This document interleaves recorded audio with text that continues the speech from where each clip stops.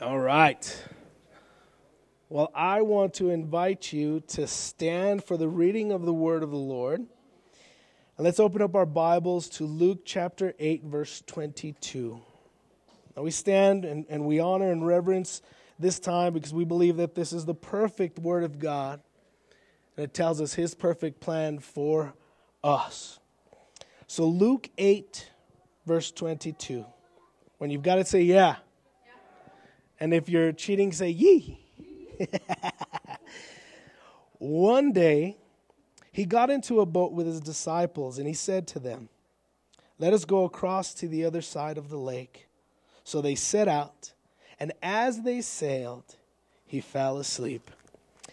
And a windstorm came down on the lake, and they were filling with water and were in danger. Let me hear you say danger. And they went and woke him, saying, "Master, Master, we are perishing." And he awoke and rebuked the wind and the raging waves, and they ceased, and there was a calm. He said to them, "Where is your faith?" And they were afraid, and they marveled, saying to one another, "Who then is this, that he commands even winds and water, and they obey him?" May the blessing of the Lord be upon the reading and the studying of his word. Let's pray. Heavenly Father, there's no one else that we go to. Jesus, you have the words of life, and your word is life. We pray that you would speak to our hearts and make us ready, empower us to live these words out in our lives, even before we walk out these doors. We can only do it by your power. So, Lord, we give up our will.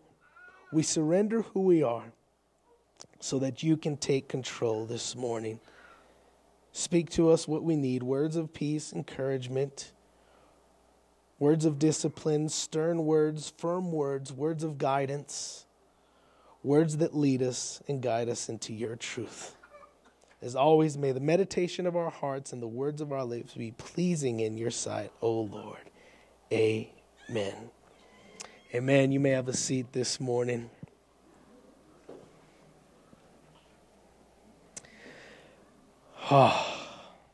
Well, the message this morning, as you can probably tell, is called Calm the Storm. And we're continuing a sermon series called Not Worried. That's the proper pronunciation. Because whenever we have a situation in which we could worry, when we're not worried, it always surprises the world. Sometimes it surprises other Christians. What do you mean you're not worried? You're filling with water. You're in danger, raging waves. They're about to take your house away. You're about to lose your business. What do you mean you're not worried? And what we've come to find is that we need to get in a position to condemn worry, period. One of the things that I found, remember I told you, I have hundreds and hundreds of books in my library. Again, my daughter said I have the coolest library, so if she said it, it's true.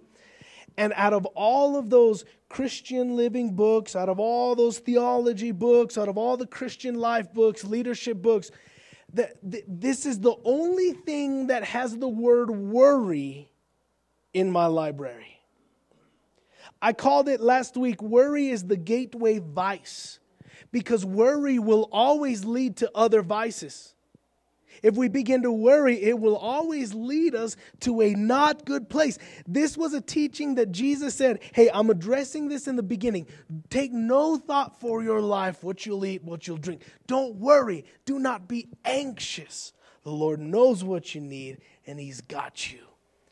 Not worrying is something that should be the experience for the everyday normal Christian. It's not just reserved for super Christians, fasting Christians, in shape Christians, out of shape. It's supposed to be something that we all experience. And so this book is called Putting an X Through Anxiety, Breaking Free from the Grip of Worry and Stress. And it's a companion to a book called Goliath Must Fall. And I want to give this copy to whoever wants it. Here, I should put it like this because then y'all will forget it's here. Thank you. Yes, thank you, Ted. Wisdom right there. Some of y'all are looking at Ted and it's like, what do you mean you're not worried? All right. So why are we studying this passage in 2024? Because the storms of life are always going to come. There's always going to be another storm. I wish that there was always going to be another mountain and I'm always going to want to make it move, but there's always going... No one got that? Come on. Thank you. But that doesn't encourage me right now. Everyone should get that. There's always going to be another storm, but what matters is how we respond to that storm. What matters is how we respond to the storms that come our way. And our response will be not worrying. Amen?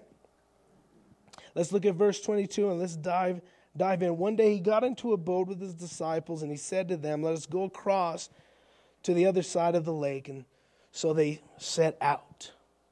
Now, I want for us, as we study this, I want for us to keep in mind everything that Jesus has taught and everything that he's done so far. Because he's taught things that are life-changing, groundbreaking, but he's also performed miracles to the power of God, being God himself. So some of the things are, he's raised the widow's son. He healed the centurion's servant. He taught about building our house on the rock. He taught about the tree and its fruit. He taught the Beatitudes and loving our enemies. He healed a man with a withered hand, and some people were bothered by that. Can you believe it? He healed a paralytic. He cleansed the leper. And I think one of his biggest miracles was that he called his disciples. People who were not worthy enough, men who were not worthy enough to follow another rabbi. He says, you're worthy enough, follow me as a rabbi. So keeping in mind all of these groundbreaking, life-changing things, we jump into this. Now, Jesus had been ministering to the multitudes, and he was exemplifying to us how we should minister and live our lives. Jesus here is needing rest. He's tired. He's tired of teaching. He's tired of being in front of all these people. He wanted to get to the other side of the lake. Now, the other side of the lake was an important side because it was uninhabited, meaning it was a perfect place to find rest, to renew, and be refreshed. So Jesus had a mission, and he told all his disciples, here is our mission. Get over there to rest, renew, and refresh. If the leader is doing it, those who are following the leader is doing it. If shepherd is doing it, the ones that shepherd is leading are going to follow. The baby's name is Shepherd. Sorry for those that don't know. Okay. He's incredible. We're 3 for 3 on cute babies recently. I'm like, praise God for the blessings that he bestows. All right. A couple of questions that I started to think about as the Lord was putting this together. Question number 1, are they where Jesus wants them? I'd say yeah. Here's a mission. Let's get over to the other side, get in the boat, get over to the other side. Let's find some rest. Number 2, did they agree to be there? Did they consent? They said, yeah. We're going to follow you wherever you go. You have the words of life. There's no one else we can turn to. Yes. Are they going to where Jesus wants them? Absolutely.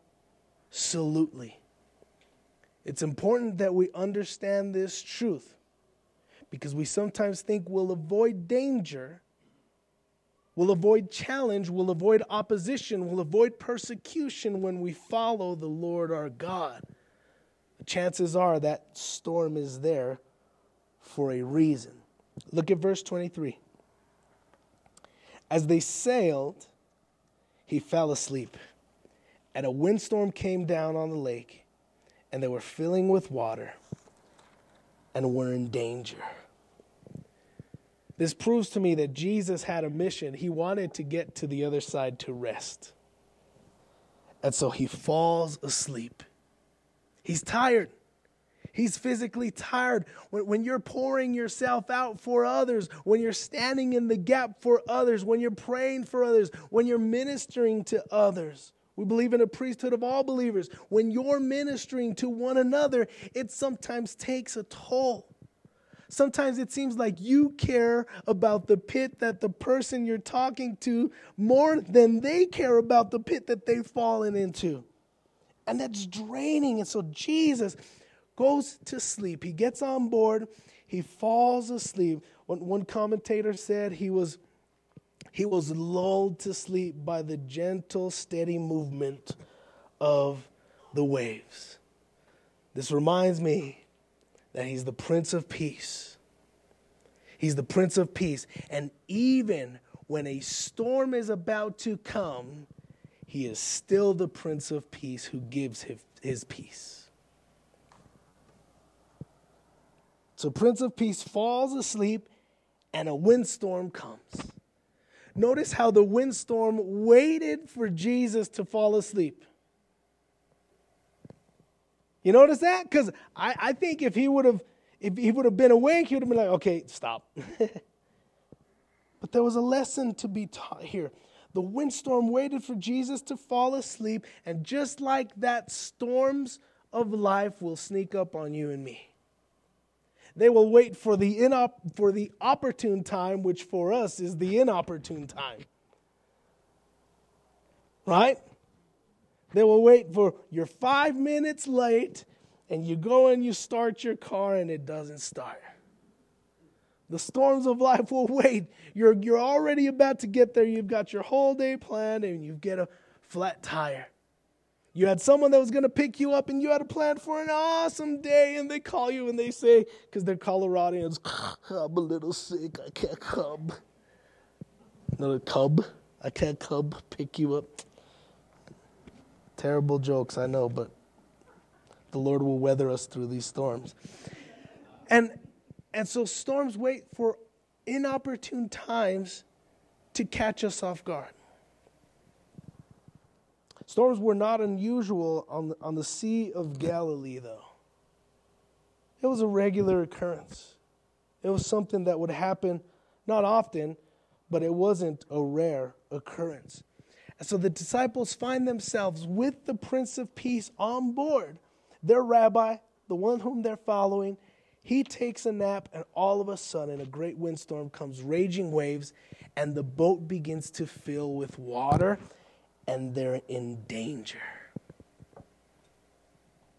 How many of you think they had a reason to worry? Come on. Yes.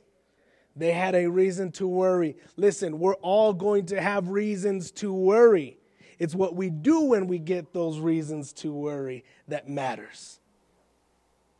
I mean, imagine the water's coming in, the boat's moving, he's asleep, and you're like, how? How are you asleep? And they're in danger. My question to you is, when they're in danger, who were they following? Prince of Peace, Savior of the world. They're following him. They're where they should be. They're going to where they should be, and yet they find themselves in danger.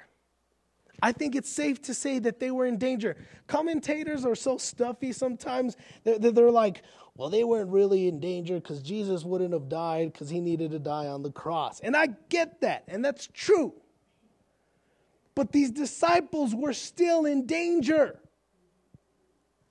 When a boat is filling with, imagine you're on a cruise. Would you not think you're in danger? That was the scariest. I would not go on a cruise. I would not go on a cruise. But I want you to know something, that the danger does not change who we're following. We might be in danger, but as long as we're with him, we're going to be okay. Danger does not change who we're following. Persecution does not change who we're following.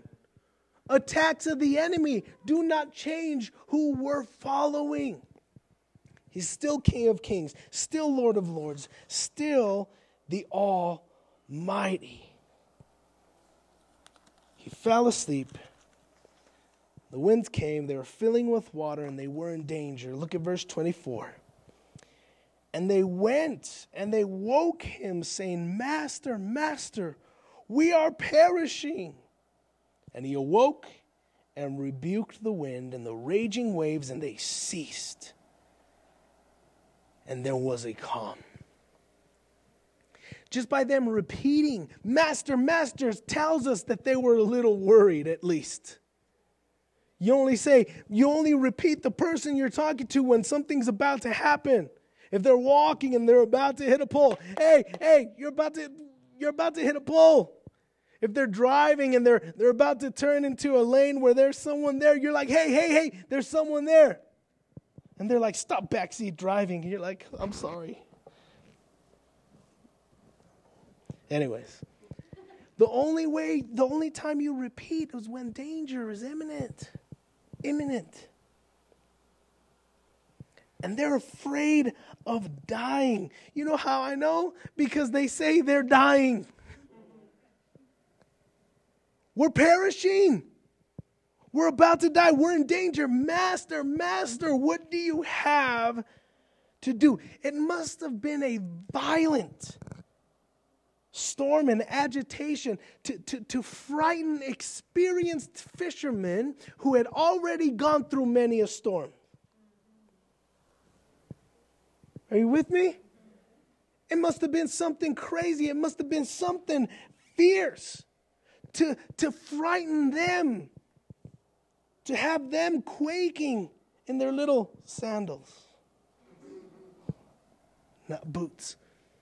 Those raging waves, they represent a violent agitation. I'm telling you, you and I have to understand that violent agitations are going to attack us time and time again. The question is, what are we going to do when they do? What are we going to do? How are we going to respond when they come? It's good to turn to the Lord. Absolutely. But we turn to the Lord not out of worry. We turn to the Lord out of faith. So what did Jesus do? He awoke and he rebuked. Imagine like when you're waking up, you're like, oh, what's going on? Why are you waking me up? I told them that you were going to spank both of them. Oh, okay. Bring them on. No, that's never happened. I don't know why I said that. It happened to me as a kid, but not to our kids. He wakes up and he's ready to rebuke. He wakes up and he's ready to set the record straight with the storm. This storm shouldn't be here. And what that tells me is that we need to rebuke our storms. When those storms come, when you get that bill that you didn't expect, when that friend emails you, texts you out of nowhere and took offense to something that they shouldn't have, whatever, we need to rebuke our storms. When they say we're going to have to cut your pay, not only are we not going to give you a raise, we're going to have to cut your pay. We need to rebuke our storms. When they say you're not qualified for that promotion, we need to rebuke our storms. When they say that your kid is backslid and there's no hope for them, we need to rebuke our storms. When you believe that you're addicted to something and that there's no hope for freedom from that addiction, we need to rebuke our storms. Are you with me? Jesus awoke and he rebuked the storm. Notice that the waves flattened out suddenly into an immediate calm. Where there was a violent agitation, where there was a violent storm, immediately there was a calm. That's so good. I mean, imagine how the disciples felt. They're like, Master, Master, we're perishing. I can imagine the things that they were probably doing. They probably had buckets and they were trying to get water out. They were probably trying to move the sail in such a way that, I mean, they were experienced. I imagine all the strategies are, should we throw this off to, jettison some of the weight off that's on board? Like what can we do? I imagine all of that. The second Jesus wakes up, he woke and he rebuked, and immediately there was a calm.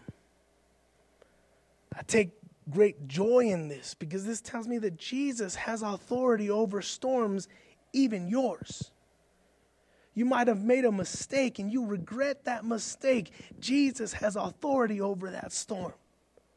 That storm that says you'll never get back to where you were. Jesus is a redeemer. And he brings new life to where there was death.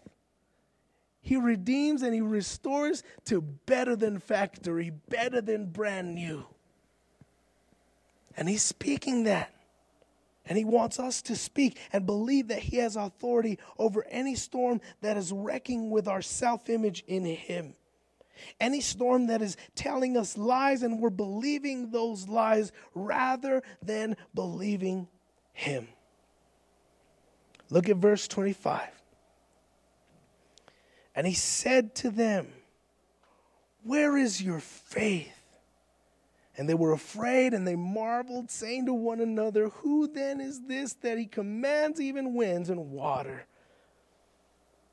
And they obey him, that they obey him. I find it funny that Jesus, he just wakes up and he's in rebuking mode. He's like, rebuke the storm, rebuke you disciples. Why didn't you believe? Where is your faith? He's not rebuking them because they were worried. He's rebuking them because of he's not rebuking them solely off of the fear or because of the fear. He's rebuking them because that fear caused them to have a lack of faith. That's why he's saying, where is your faith? The fear caused them to have a lack of faith. And that's what he's rebuking. He's not saying, I wanted for you to do the impossible, to do just like me. He's rebuking them because they had a lack of faith. Remember, I shared all those things that he had done previously. They had seen all of those. And they should have known that he has power and authority on earth of God. They should have known. But here's what I find comforting. Jesus was on board, and they should have put their faith and trust in him. They did, ultimately, even in waking him up and saying, Master, Master, who else can we turn to? Can you do something about this? We tried to do what we could do. We tried to formulate a strategy. We tried to take ourselves out of this pit, out of this hole that we had fallen into. We tried to take ourselves out of the effect of this storm. But we've got to wake you up. Jesus was on board with them in the midst of the storm. And they were okay. And as believers, Jesus is with us every day, even through the storms. And because of that, we're going to be okay. Simply because he is with us, we will be okay. You see, they allowed worry and fear to displace their faith. They allowed worry and fear to say, hey, let's get that faith out of here. I mentioned this previously. Worry and fear will come to all of us, and that's okay. It's how we respond to that worry and fear. Are we able to say when that fear comes, perfect love casts out fear? It's easy to know that, right? It's easy to have that on a bookmarker. It's easy to have that, hung up in our rooms. But it's quite another when those words become flesh in our lives and we're able to truly say to fear, there is no fear in love. Perfect love casts out all fear. Be gone.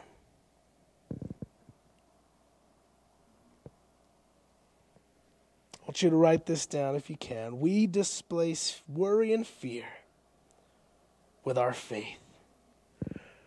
Rather than having our faith displaced by worry and fear, we displace worry and fear with our faith. It's not that worry never comes our way, it will. It's not that fear never comes our way, it will. It's not that storms never come our way, and it's not that we never go through storms, but we displace that worry and fear with our faith. Because that storm, that worry, that fear does not change the one in whom we have placed our faith. Notice how they reacted when Jesus rebuked the storm and there was an immediate calm. They feared. They had awe and respect. They said, man, who is this? He's the one we're following. He's the way, the truth, and the life, the Lamb of God. He's God himself. Like they marveled. They were in awe and respect of him.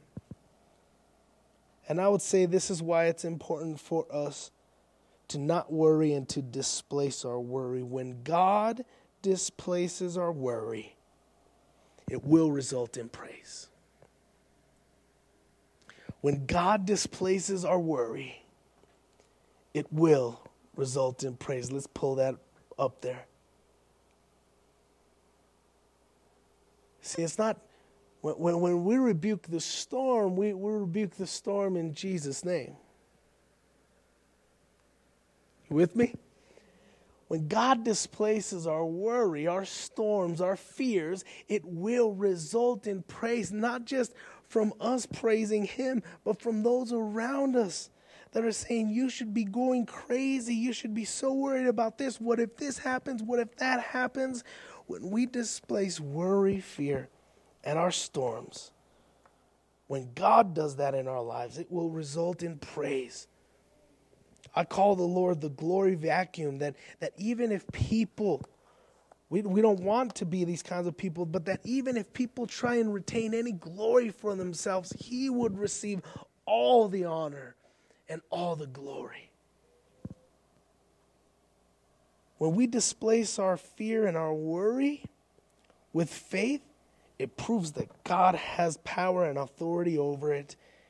And it proves that we've given all power and authority in our lives to him. And that the rule and reign of God in the hearts of those who love him, the kingdom of God, moves forward in this power. We can accomplish a great deal of things we wouldn't believe if we would just stop giving worry oxygen. If we would stop feeding worry. We subtly, for whatever reason, we've learned that it's okay to worry a little bit as long as you don't worry a lot. Jesus didn't say take little thought for your life. He said take no thought for your life. So let's rebuke worry out of our lives. Let's pray. Ask the Lord God to help us to live in such a way that is free from worry.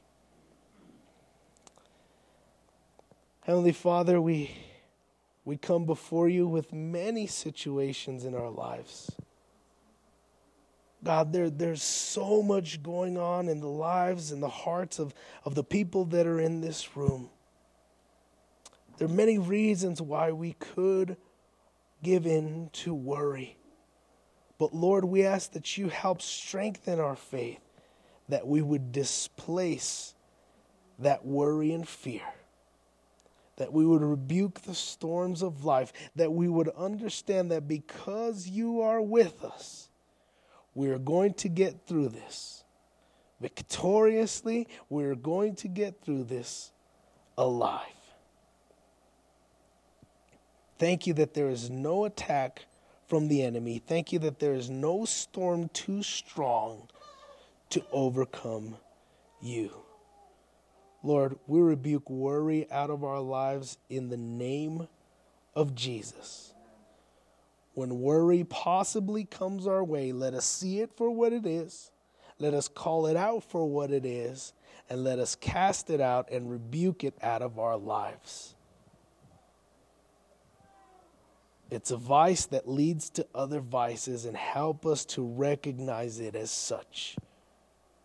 We put our entire trust and faith in you and you alone. Help us to live this way and receive the honor and the glory. In Jesus' name, amen. Before we leave, I'd love to say a blessing over you, if I may. May the Lord bless you. May the Lord keep you. May the Lord cause his face to shine upon you. And may you and I go forth free from worry. Amen. Amen. God bless you. We love you. Have a blessed week.